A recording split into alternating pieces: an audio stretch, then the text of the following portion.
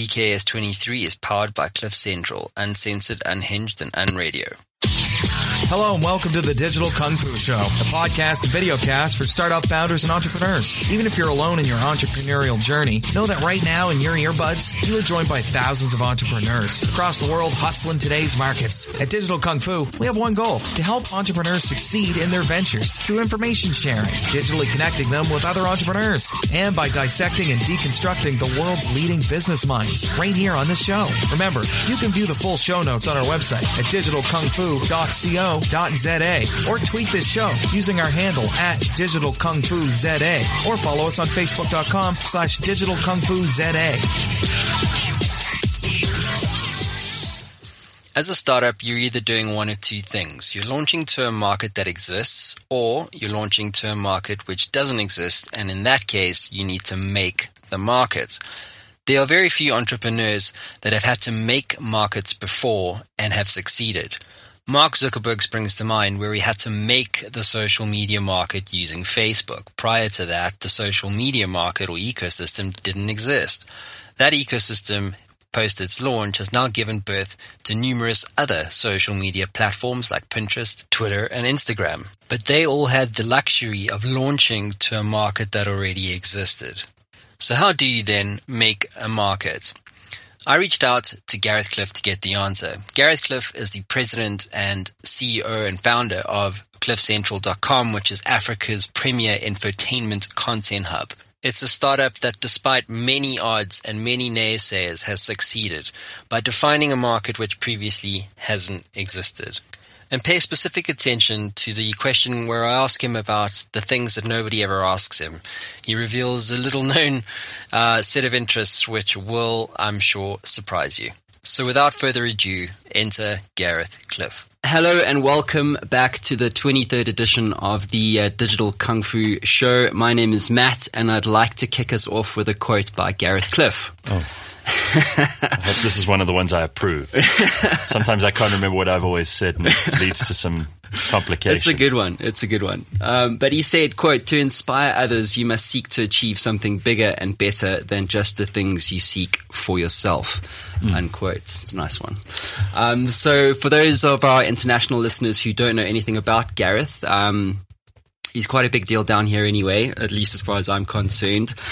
He's also an Idols judge, and as I touched on, he's one of South Africa's most well-known radio and television personalities.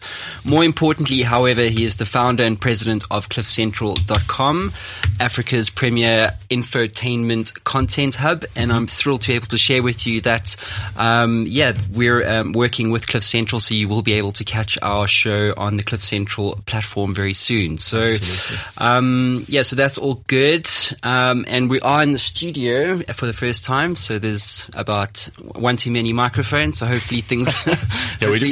we're doing redundancy checks at the moment, so we're making absolutely sure we don't miss a thing. Yeah, so hopefully we'll be able to pull this off without too many glitches. But Gareth, thank you for being with us today and in the hot seat. Sure. Cool. So maybe you can kick us off by giving us a quick overview of your career to date. And maybe post that, we'll jump into the meat and potatoes of Cliff Central. All right. Radio for 18 years. Hosted morning shows on 702 and 5FM. Before that was campus radio. And television, you mentioned Idols. We've done 11 seasons. I've been on 11 seasons. There have been 12 altogether. So I wasn't on the very first one. But after that, they gave me a call, and I went in, and we started doing Idols together, and that's also been an incredible journey. Not without its controversies, but it's been terrific, and it's been great to see a show like that grow and become a place where real talent has been discovered, where real music careers have launched, and where a lot of very, very capable people have found their niche in the entertainment business. So about 3 years ago, in fact, probably about 5 years ago, we started thinking about, when I say we, I mean Rena and I. Rena's my business partner here at Cliff Central.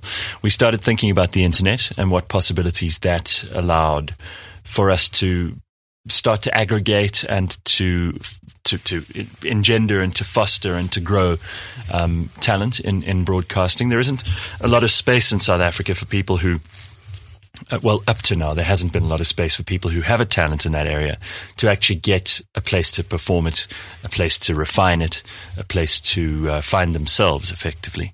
And we decided it was time to do something 2 years ago in New York at a cheesecake shop on 7th Avenue. I said to her, when we get back, we can't re-sign with 5FM. We must start something new. And initially the idea was to just take my show and my team and do something around that every morning live on the internet. We decided we'd go much bigger, and we put together a 12-hour day, 5-day-a-week lineup of all kinds of shows: entertainment, inspiration, empowerment, information. And here we are, 2 and a bit years later, and things are going very well. Yes, they are. So I think it is interesting because it's May 2014, I think you started. Correct. It, right? Yeah. And I think it took the news when it broke that you were leaving 5FM and being the host of, South Africa's premier morning show or breakfast show, one could argue. I think it did take a lot of people by surprise. And I think they also didn't really understand, what is this Cliff Central thing? Yeah. What does infotainment mean? Yeah. And what I would like to commend you on is that, you made the market, because the market didn't exist. Yeah.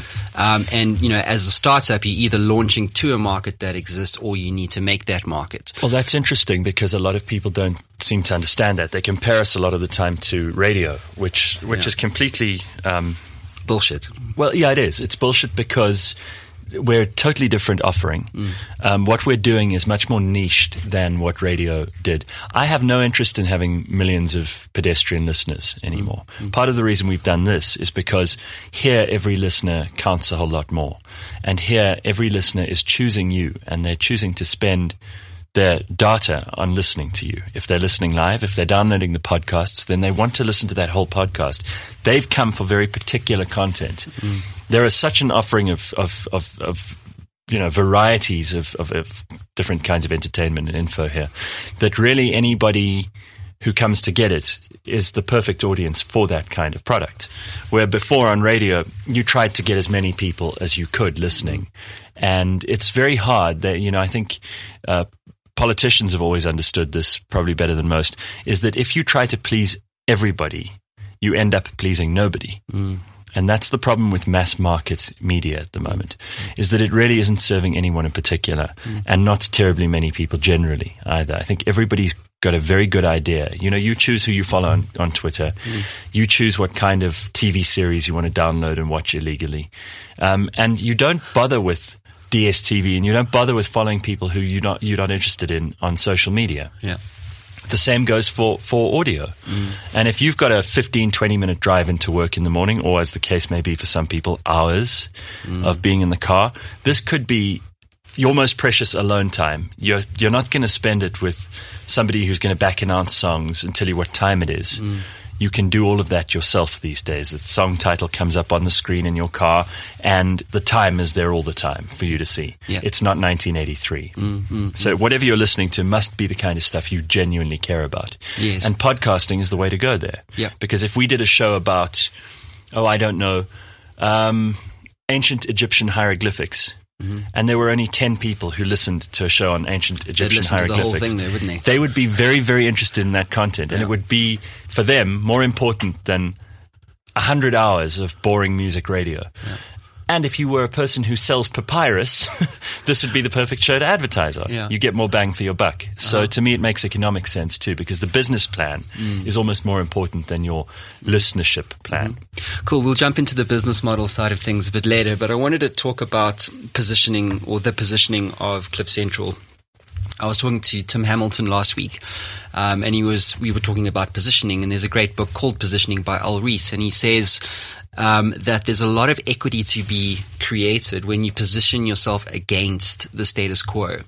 And Cliff Central's proposition is unhinged, unradio, uncensored, and uncensored. Yeah. That's it, yeah. But that word unradio is a powerful one for me. Did you always plan on positioning Cliff Central as completely against mainstream radio? Was that always the plan? Not at all. In fact, I think that the two could even be complementary, which is why I often have people who have done radio as guests here, and a lot of them have even taken over shows here. we had DJ Spoo famously come in for a couple of weeks when he was fired from Metro. And there are two kinds, there are two breeds of broadcasters here, podcasters and broadcasters. Broadcasters are kind of traditional radio guys who know how to tell a story. They know the ins and outs of radio formatics and all that stuff, which is great, but it's no longer as valuable as it used to be. And we've got amateurs who come in with absolutely no experience of broadcasting and do very authentic, very real shows that are more like a conversation between two interesting people. Mm. And we found that actually those shows are probably the ones with the most potential to grow because there's nothing like that on radio. It's authentic. Absolutely authentic. It cuts through the noise and the clutter. Mm. And you find a depth of talent that can't be masked by someone with a really good radio voice or the ability to say the station call letters really well or tell you what Justin Bieber song you just heard. Yeah. That's no longer useful. Yeah. No, I agree with you. But positioning ourselves against radios I would say that was a repositioning of me, rather, to have left radio and to come into this. But we're not up against radio, and I don't want us to be compared with radio. We're doing a very different thing. The term unradio, a very clever term, it was actually coined by TBWA Hunt Lascaris. Okay. They helped us come up with it. I think just got everybody thinking outside of the box in terms of radio, which is a good place to be thinking right now. Radio is not growing. If anything, it's backsliding. It's not making the kind of money it used to, and it's not the value proposition that it used to be for clients. How did you? Let's go back to May 2014. What did you launch with, and what were those kind of initial steps that you took in terms of launching the Cliff Central proposition? And is there anything that stands out for you when you look back at that? Because obviously the proposition's scaled incredibly over the last 2 years or so. And if there's one thing when you look back at that time that you learned and that you'd like to share with other startup founders, what would that be? Well, I think in the beginning we made a couple of really good decisions and one or two mistakes, and I think all of them have been valuable. And you have to learn these things yourself, unfortunately. No one's going to help you learn them. And no matter how many times you hear good ideas, you're always going to think you could do it differently. And then when it screws up, you go, I should have just listened. Yeah. But we went big, and we had a good sponsorship from WeChat for the first couple of months, which helped us to scale this up quickly. In terms of costs and all the rest of it, it made it possible for us to do a 12-hour lineup and to hire staff and all kinds of things because we haven't got investors and we don't have any other shareholders. It's Serena and I. So we needed to do it properly, and we went big, and we had great marketing on television, in print, just about everywhere. We had buses driving around with my face all over them. And that kind of scale of entry into the market was just, I don't think, something that any little startup could have easily afforded. Yeah. We had that. We had a huge amount of publicity because I, for some reason, always attract an enormous amount of publicity, whether I try or not. And this was no different. It was controversial. I think people were interested. It was different. It came out of nowhere. A lot of people weren't sure whether I was being serious or not when we started this. And then the third thing we did is we partnered with Comedy Central to launch it on TV as well, which made it look bigger and more sexy and more exciting than radio. But in effect, television hampered our delivery. What we were trying to do, uncensored, unscripted, on radio, wasn't possible on TV. Satellite television. Yeah. So we kind of canned that experiment after a month with Comedy Central. I don't think it did us any harm, but it definitely blurred the lines between what our vision originally was and what was being delivered on television. So I was happy to be rid of it, though it was a good experiment to do. Luckily, there were no costs involved for us, and we weren't making any money out of it, so there was no loss from a financial point of view with the Comedy Central. Which is helpful when you're a startup, right? It is, and keeping yourself lean and mean is also a very big part of the plan here. Yeah. I'm grateful that Rena had the experience that she had in founding 702, basically. She was there from the first year of 702's existence. Wow. Yeah. So she knew how to launch an independent media platform from all those years ago. And I think that stood us in good stead. Cool.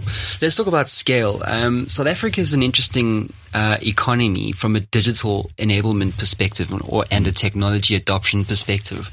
So correct me if I'm wrong, but when I look at the Cliff Central proposition, it's about getting that content into many distribution channels as possible where it makes sense. And it's heavily skewed towards digital, given the fact that it's podcast and effectively it's activated digital content. Yeah. You mentioned, for instance, you did the Comedy Central partnership, but you can that for the reasons you stated. But where do you see, well, two things. Where do you see your scale coming from in 5 years' time? And what is your strategy in terms of creating monopoly on those points of access? So, for instance, via the smartphone app or via the web. And given that South Africa, I think last stat I read, something like 48% of this country has internet access. So there's potentially a huge amount of bottleneck, growth, right? So, but the growth opportunity. Well, there's already. I mean, they're rolling out free Wi-Fi across Pretoria, Cape Town, Johannesburg, in various places. This is now becoming a very mundane and routine thing. And I think that that's terrific. More and more people are climbing into the smartphone market. We've got 38% penetration of smartphones in sub-Saharan Africa. That's projected to grow incredibly. More and more people, and it's amazing, you would imagine it was only wealthy people who have smartphones. It isn't. Domestic workers, people who are clearing municipal rubbish, they all have smartphones, and more people are starting to use data far more than they are calls or SMSs or any of that stuff, which is why the cell phone companies are starting to look at ways that they can force you to download more effectively so that they can make their margins that they're used to on calls, which are no longer the main form of communication. But we use these phones for everything already. We use them to connect to each other. We use them to communicate with family and friends. We use them to find the content we care about. So to me, if you're not on mobile, you almost don't matter anymore. Yeah. They published on My Broadband just yesterday an interesting survey about how, by and large, the internet access and the digital content proposition offered by content hubs like us. Yeah. That's projected to be far greater than the total amount of TV viewership or radio listenership for the next couple of years. I mean, it might take longer, it might take shorter. A lot of people questioned the timing of what we did. I've always said better to be early than to be late, because to be late in this game is to be too late. Yeah, exactly. I think there's definitely two schools of thought. As a startup, it's always, well, you got to be first to market with this a unique proposition that solves a problem and whatever and so forth. But then oftentimes there's this notion or this other school of thought around first loser advantage, where, for instance, let's say I had this idea for digital podcasts, proposition infotainment hub thing. I could say, well, what's Gareth done in the market for the last 2 years? Where did he make mistakes? Where did he fuck up? And then I could actually take that. Do it better. And do it better. For instance, I could focus on something like business, and just do that, better than you are. Because look, I think we're very focused on the fact that we have to remain ahead of everybody else. And at this stage, we are Africa's biggest podcaster. We're intent on holding that place in the market. We're intent on growing that place in the market. And as more and more people start to use this sort of platform to get their information, to get their news, to get the kind of stuff that they care about, I believe that we will scale up in different ways too. It's also a quality versus quantity argument for us at the moment. Should we be doing less but doing it better? Because at the moment, 12 hours a day, 5 days a week of brand new original content makes us very prolific in terms of our output, but it doesn't always mean that necessarily all of the stuff is working as well as it should. So we've got to tidy up a little bit there. But it is important for us to be ahead of everybody else because of this competition thing. And remember, we weren't the first. Two Oceans Vibe was doing this. Darren Scott started something called Balls Radio. Yes, they were essentially music platforms, so they weren't very different to radio at all. We are solid original content, which is different. But they existed before us, and they made some mistakes, and I think we were careful not to repeat any of that by, choosing to put out listenership figures that are inaccurate, for example. We've been very, very careful to not even count live listening. We're paying very little attention to live listening. I certainly do not look at those figures at all. For me, it's about podcast downloads. Those are solid, dependable, and reportable statistics that we're more than happy to give our clients. How are you going to remain relevant? And in the innovations space, or in that kind of paradigm, how are you going to innovate or stay relevant, do you think, as the podcasting category expands? Stay with us. We'll be right back. Hey there, I know being an entrepreneur can be a very lonely experience. You sometimes get stuck, don't you? Well, if you're like me, being stuck sucks. But what if you could access the minds of over 850 CEOs who have built companies generating billions of dollars in revenue and access all of that knowledge in a fraction of a second? Well, the good news is you can literally do that today. What my team have built is Matt Brown AI. It is trained on all the interviews, over 850 of them that I've done to date, all my books, all the knowledge capital that has been generated over the last 10 years right here on the Matt Brown Show. And you can get access to all of that right now for free. So how do you get access to this? Well, head on over to mattbrownshow.com, and at the top you'll see community. Hit that link, sign up, it's absolutely free, and you'll be given instant access to Matt Brown AI and a community of over 100,000 subscribers.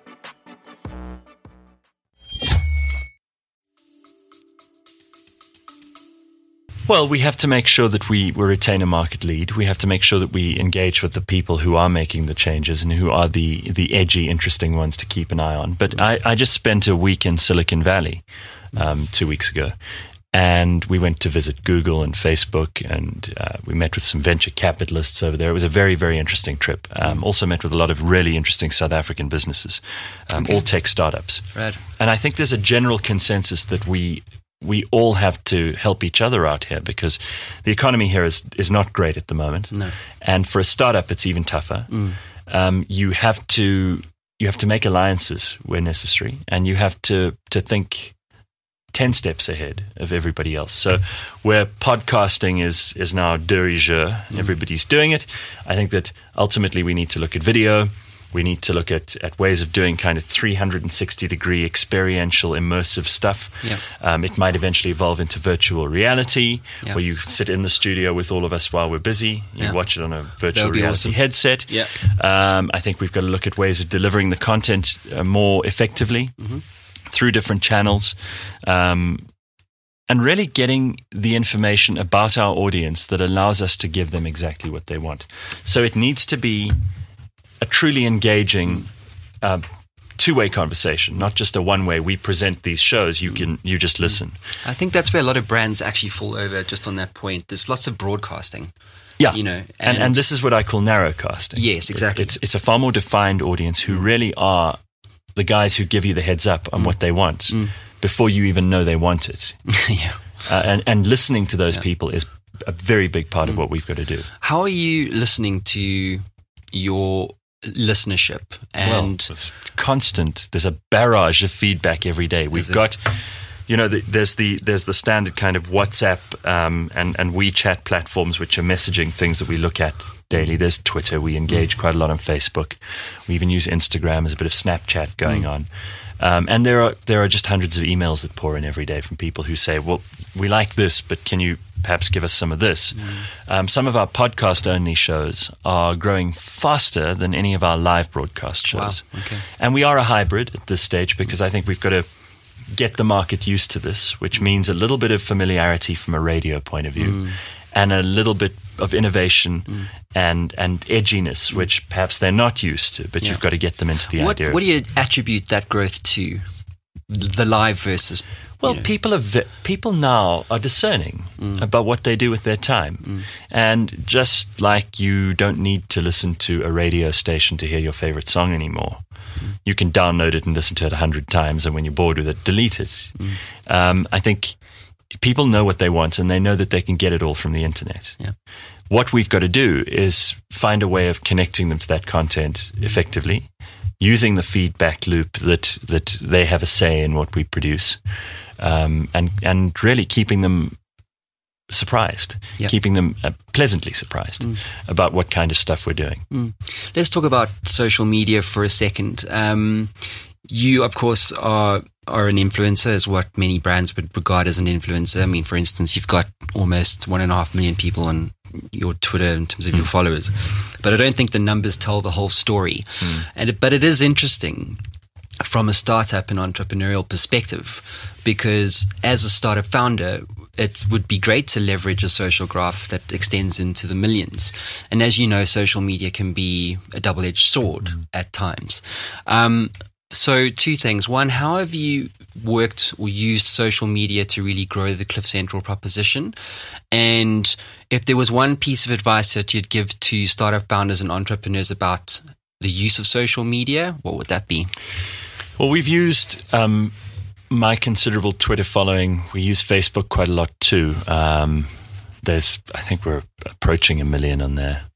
But it's all, these are people who've come to me. These are people who've been interested in the kind of stuff I've been doing over the last 4 or 5 years. So it stands to reason that they may be interested in what we're doing here. So I will promote all the stuff that we're doing on Cliff Central to reach this audience in particular, but a much wider audience more generally. And I think it comes down to, if people like it, then their word of mouth is more powerful than me tweeting. I would rather have 5 people who are fanatical about a show telling everybody, you've got to listen to this, you've got to download this, than me put out a broadcast message on Twitter to 1.5 million people and maybe 100,000 are interested. Yeah, you don't want to fill up people's digital inbox with nonsense. Yeah. I'm very careful about using it, but I also think I've learned that social media, as you rightly say, is a bit of a double-edged sword. There are trolls, and there are a lot of social justice warriors and people who think that this is an environment in which they must take out corrective action on people who they disagree with. Don't understand that, eh? It's very bizarre, and I think it's childish, and I think it's deeply undemocratic. It's quite fascist, in fact. And what I've learned to do is to not engage them. It's forced me to be very, very careful about what I say on Twitter now, not because I don't believe in freedom of speech, but because that environment is so toxic a lot of the time that it's not worth having the fights. Not there. Yeah. Not in 140 characters where you can't sit down and genuinely engage with people. Yeah. So I think Cliff Central is far more healthy as a platform to understand the tone of social media and to get into those conversations that matter. I mean, it's not to say that we don't have huge fights here on the air. I think that's also part of the process. But at least here, you get to invoke sarcasm and irony and a tone of kind of jocular fun rather than viciousness and cruelty and nastiness that you see on Twitter. And everybody's so brave on social media. Yeah, when you're actually sitting opposite them, it's a different story. Yeah, no, totally agree with you. Yeah. So I think you've got to be responsible about how you do this. You've got to keep it interesting. And don't fall into the trap of believing what everyone on social media tends to believe, that because you have a following, you're important. You're not. Yeah, you're important for that time that someone is following or is interested in you. And ultimately, unless you keep them interested, unless you remain relevant, it's not important. Cool, I agree with you. Let's talk about the business model side of things for Cliff Central. It's interesting as a startup because you inevitably have to pivot, because what you go to market with initially, you'll find has to change in order to meet changing or shifting consumer needs, new competitors, and so on. So it's more of a fluid thing than it is something that's fixed. How have you pivoted from a business model perspective with regards to Cliff Central? And what are your plans in terms of... I don't know if it's pivoting as much as it is evolving. Okay. You know, you have to be, and this is what's convenient about being a small business too, is that you can turn on a dime and you can figure out the business model while you're going. You almost jump off the cliff, if you'll pardon this crude metaphor, and build the plane on the way down. Yes. You know, so you have to figure it out on the trot. And that's exciting. It's also very nerve-wracking, and you are concerned the whole time because you suddenly have staff that you have to pay. You have expenses that you have to deal with before you can put a cent in the bank. So you have to be prepared to take the risk. And although entrepreneurship is trumpeted roundly by people as a sexy and exciting thing to be involved in, it's nerve-wracking, and it's really only for people who have balls of steel. Yeah. I wouldn't recommend for people who are not sure. If you even have 20% doubt, don't do it. Rather stay in a job where you're earning a salary, you know what you're bringing in every month, you know what you're going to have to spend. You can figure out your life around those kinds of things. Not so if you're an entrepreneur. You have to be prepared for the worst and hope for the best. You have to stay the course, right? Absolutely, and it doesn't happen overnight. And here we are 2 years later. I'm very proud of where the business is now, but don't think that it's any easier now than it was at the beginning. Yeah. I think for me, it's the worst thing that you can do as a business owner. I'm not even going to use the word entrepreneur, but as a business owner is to make decisions when you're in a position of fear. And generally, inner doubt always precedes fear. But I know that you're a human being, and because you're human, everybody harbors moments of doubt. How do you deal with those moments of doubt as an entrepreneur? You just cry in the shower so no one can see. The crying game. I don't know. I mean, I've had a lot of sleepless nights. I regularly am concerned with very pragmatic, very logistical, very operational things that wouldn't be interesting to discuss now. But the vision is in place. The idea is good. The indicators, the market, everything around the original conception of this business idea continues to be stuff that emboldens me. But I wish I were more patient, because I'd really like to wake up tomorrow. This is how I imagine things were, and it just is flying, and everything is just working according to plan. It doesn't go that way. You have to, as you said, stay the course. You have to be willing to sacrifice. You have to be willing to partner with people a lot of the time and to change your business model accordingly. Sacrifice some good and some bad ideas for very practical purposes. We're a long way down that journey already. I am confident, but I'm not arrogant. I'm not overwhelmingly convinced of my own nobility in this cause anymore. I'm now far more driven to give people what they want, to keep an open mind to change, and to start realizing, and I'm glad it happened sooner rather than later, that I don't know anything, that I'm not particularly gifted, that this is not some great idea that I've stumbled upon. It's going to require hard work and dedication, and it requires a good team of people here at Cliff Central who put their backs into it too. And hopefully, in a few more years, we can say this has been tremendous and it's all worked out. Yeah. I would be very frightened of taking credit for anything yet. Yes. No, that's cool. It's such a great attitude to have, I think, because most entrepreneurs are kind of like balls to the wall, especially in the startup space, or as you would have just seen over in Silicon Valley. It's just... I mean, I heard a story about how Larry Page came in and shut down an entire division.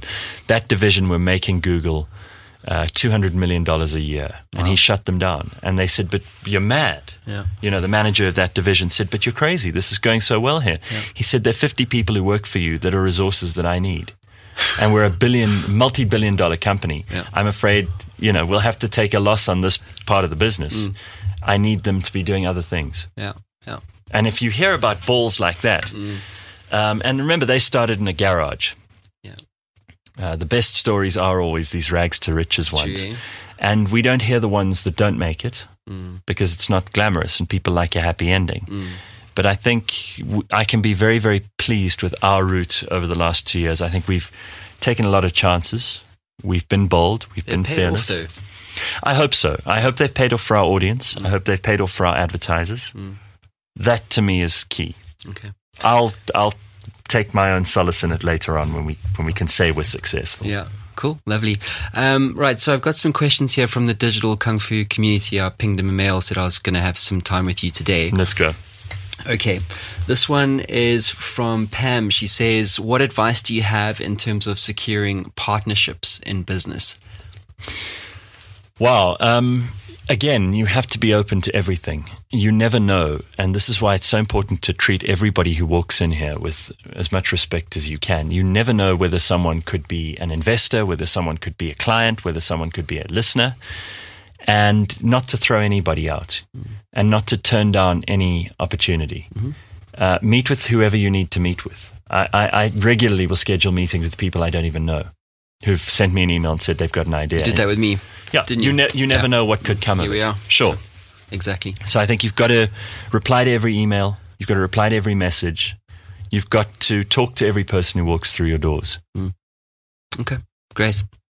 Next one here is from Debbie. She says, how are you working with data and analytics? And because I think what she's saying, she reads a lot about data being, the big play or big data. Yeah. So how are you working with data and analytics? Well, it's interesting having just been at Google and hearing how they've basically archived the entire human story and every single thing that's ever been written and every single photograph that's ever been taken and every email that's ever been screenshot is all in some massive data center, either in the cloud or in an actual building. Yeah. The usefulness of that is, and there's this great tool they've got called BigQuery, where, for example, if you're interested in whether smoking harms children during the mother's pregnancy, you look it up and it takes all of human knowledge and it condenses it for you from gigabytes and gigabytes of data into an answer that says to you 70% or 80% of this material indicates that it's not such a good idea to smoke when you're pregnant. That to me represents a terrific and much more time effective means of gathering information, doing research. It seems to me to be the way of the future. Now here, I want us to be able to engage with our listeners and give them precisely what they want based on those analytics. We're going to need to develop better feedback mechanisms. We're going to need to mine the data that we have already. Ultimately, what it will result in, I think, is programming, content, shows, clips, audio, video that is useful to the audience, far more useful, directed at them. So we're not spamming you with stuff you don't want. We're giving you exactly what you want, and you're going, shit, that's fantastic. Yeah. Okay, cool. This one's from Jason. He says, do you think digital media will ever surpass traditional media in terms of reach? I think it already is. That was what my broadband effectively said yesterday. Okay. I think it's just a matter of time. And if you're not there already, then you will be soon. Again, I don't think that anything Hlaudi Motsoeneng does is going to stem the tide here. There will be poor people in rural places that will always have less access than people in urban situations. But I am less interested in that audience. I don't think that that's the audience that advertisers want to reach. I don't think that's the audience that anyone except the opportunistic politicians care about. And I think everybody in that audience wants to get out of it as quickly as possible into a place of choice, into a place of free expression. Okay, cool. Last one from the community. This one's from Simone. She says, why aren't you married yet? Oh, no, I mean, having started this business 2 years ago, there's just absolutely not a single snippet of time. Yeah. But that's an excuse. I think if the right person comes along, then I'll think about it. Okay. But for now, I'm very happy being single and have been for 2.5 years. It's interesting that you get some people who it just boggles their minds that you could be single. They're obviously quite codependent people who like being in relationships.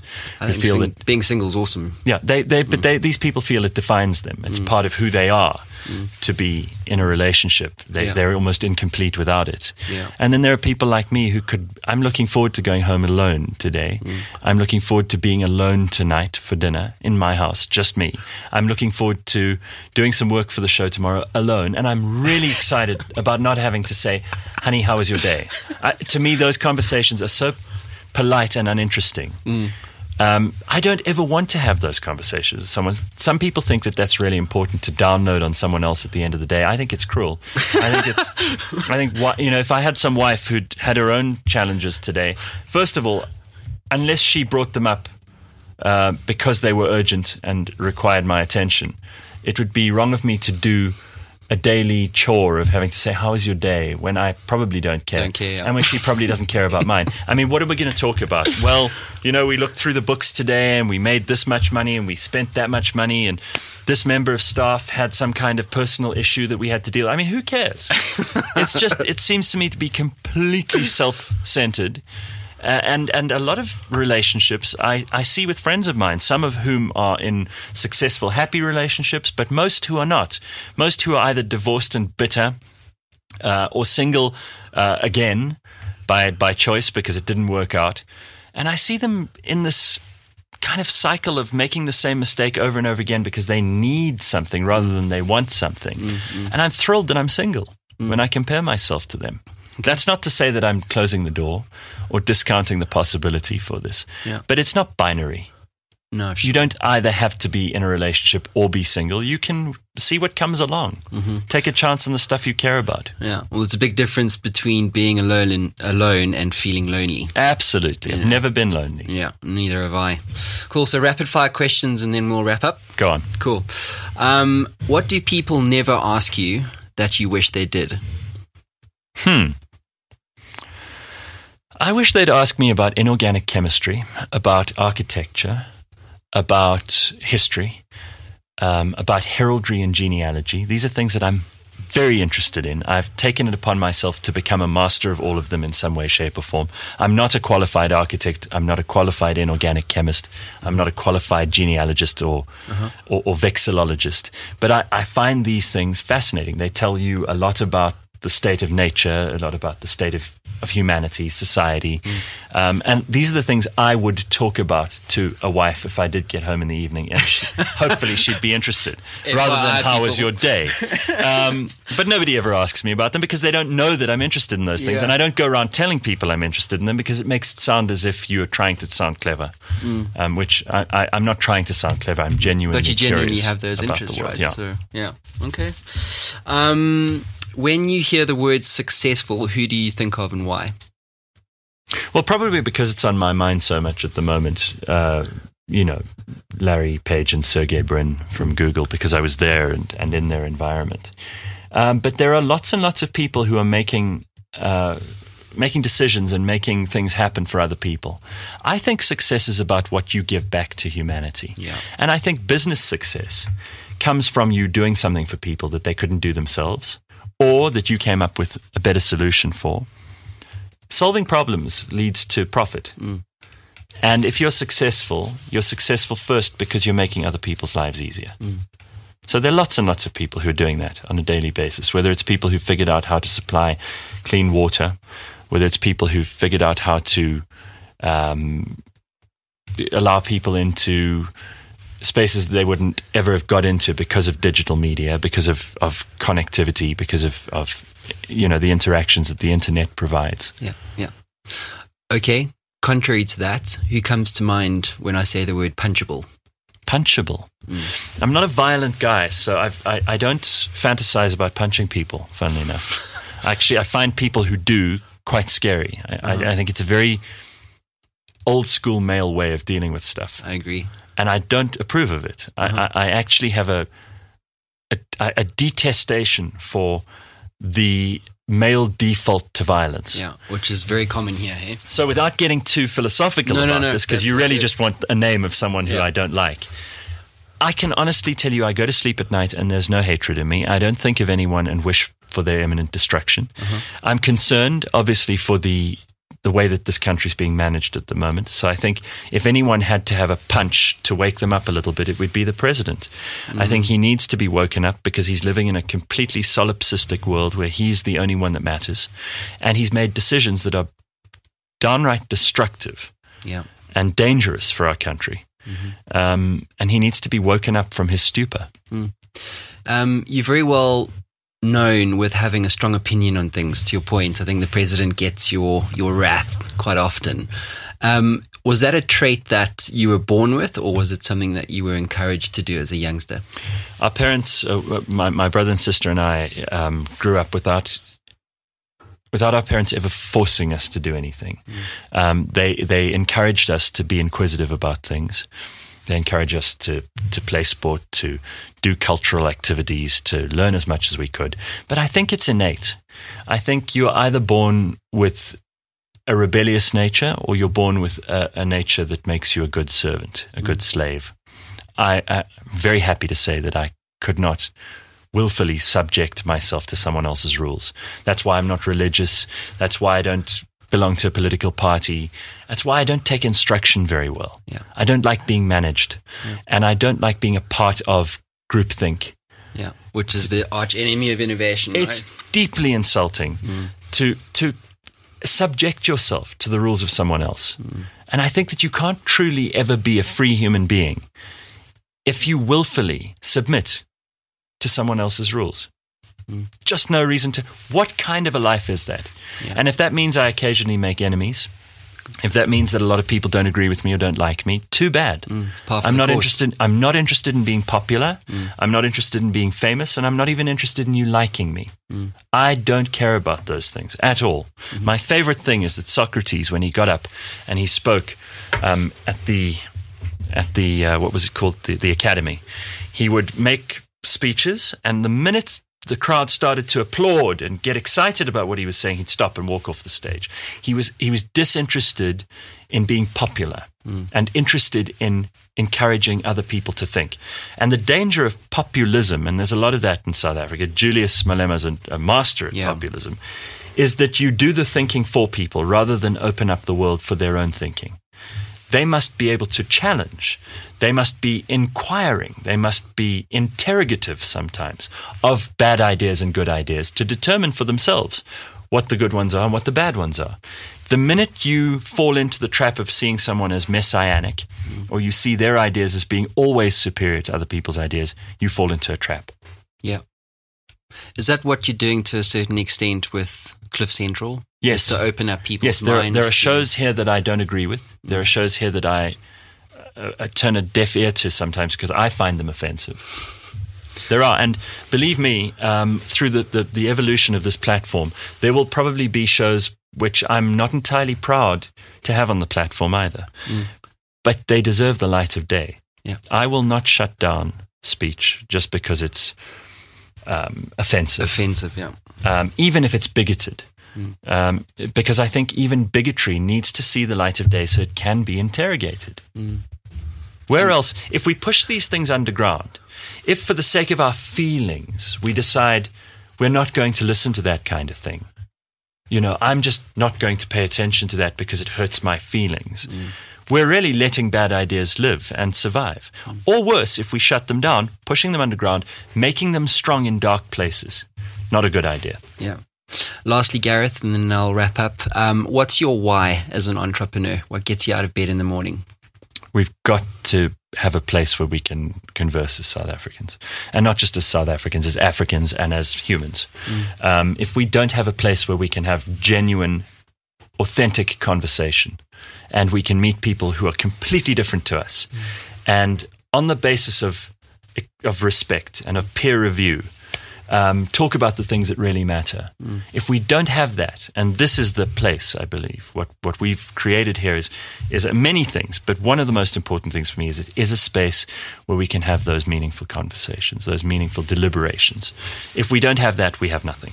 And I'm sure we'll have many, many more in the future from you. I hope so. Gareth, thank you so much for your time today. Thank it's you. great to have had some time with you and to have had you in the hot seat today. Sure. And wishing you all the best for the future. Thank you. Thank Cool. you, Matt. Thanks, man. Remember that the Digital Kung Fu Show is now on iTunes, so head on over there now and leave us a review. You can also catch the Digital Kung Fu Show on Player.fm, Stitcher, and CliffCentral.com.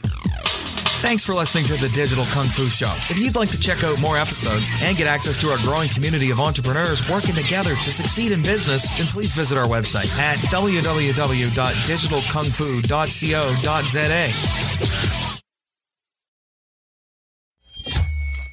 Ever wanted to become a best-selling author? Well, I'm in the influence business and I work with business owners and CEOs and business leaders to help them scale their influence. And we do this as a team by helping you to become a best-selling author, sought-after speaker and industry influencer in only 30 days. My team and I have developed a system that delivers a best-selling book and a launch campaign 300% faster and at 50% less cost than anyone else in North America. This system is incredibly efficient. One of my clients, Haiku, went from a 2% share of voice globally to an 11% share of voice globally in only 7 days. If you'd like more information, head on over to showworksmedia.com for more. That is showworks with an X.com.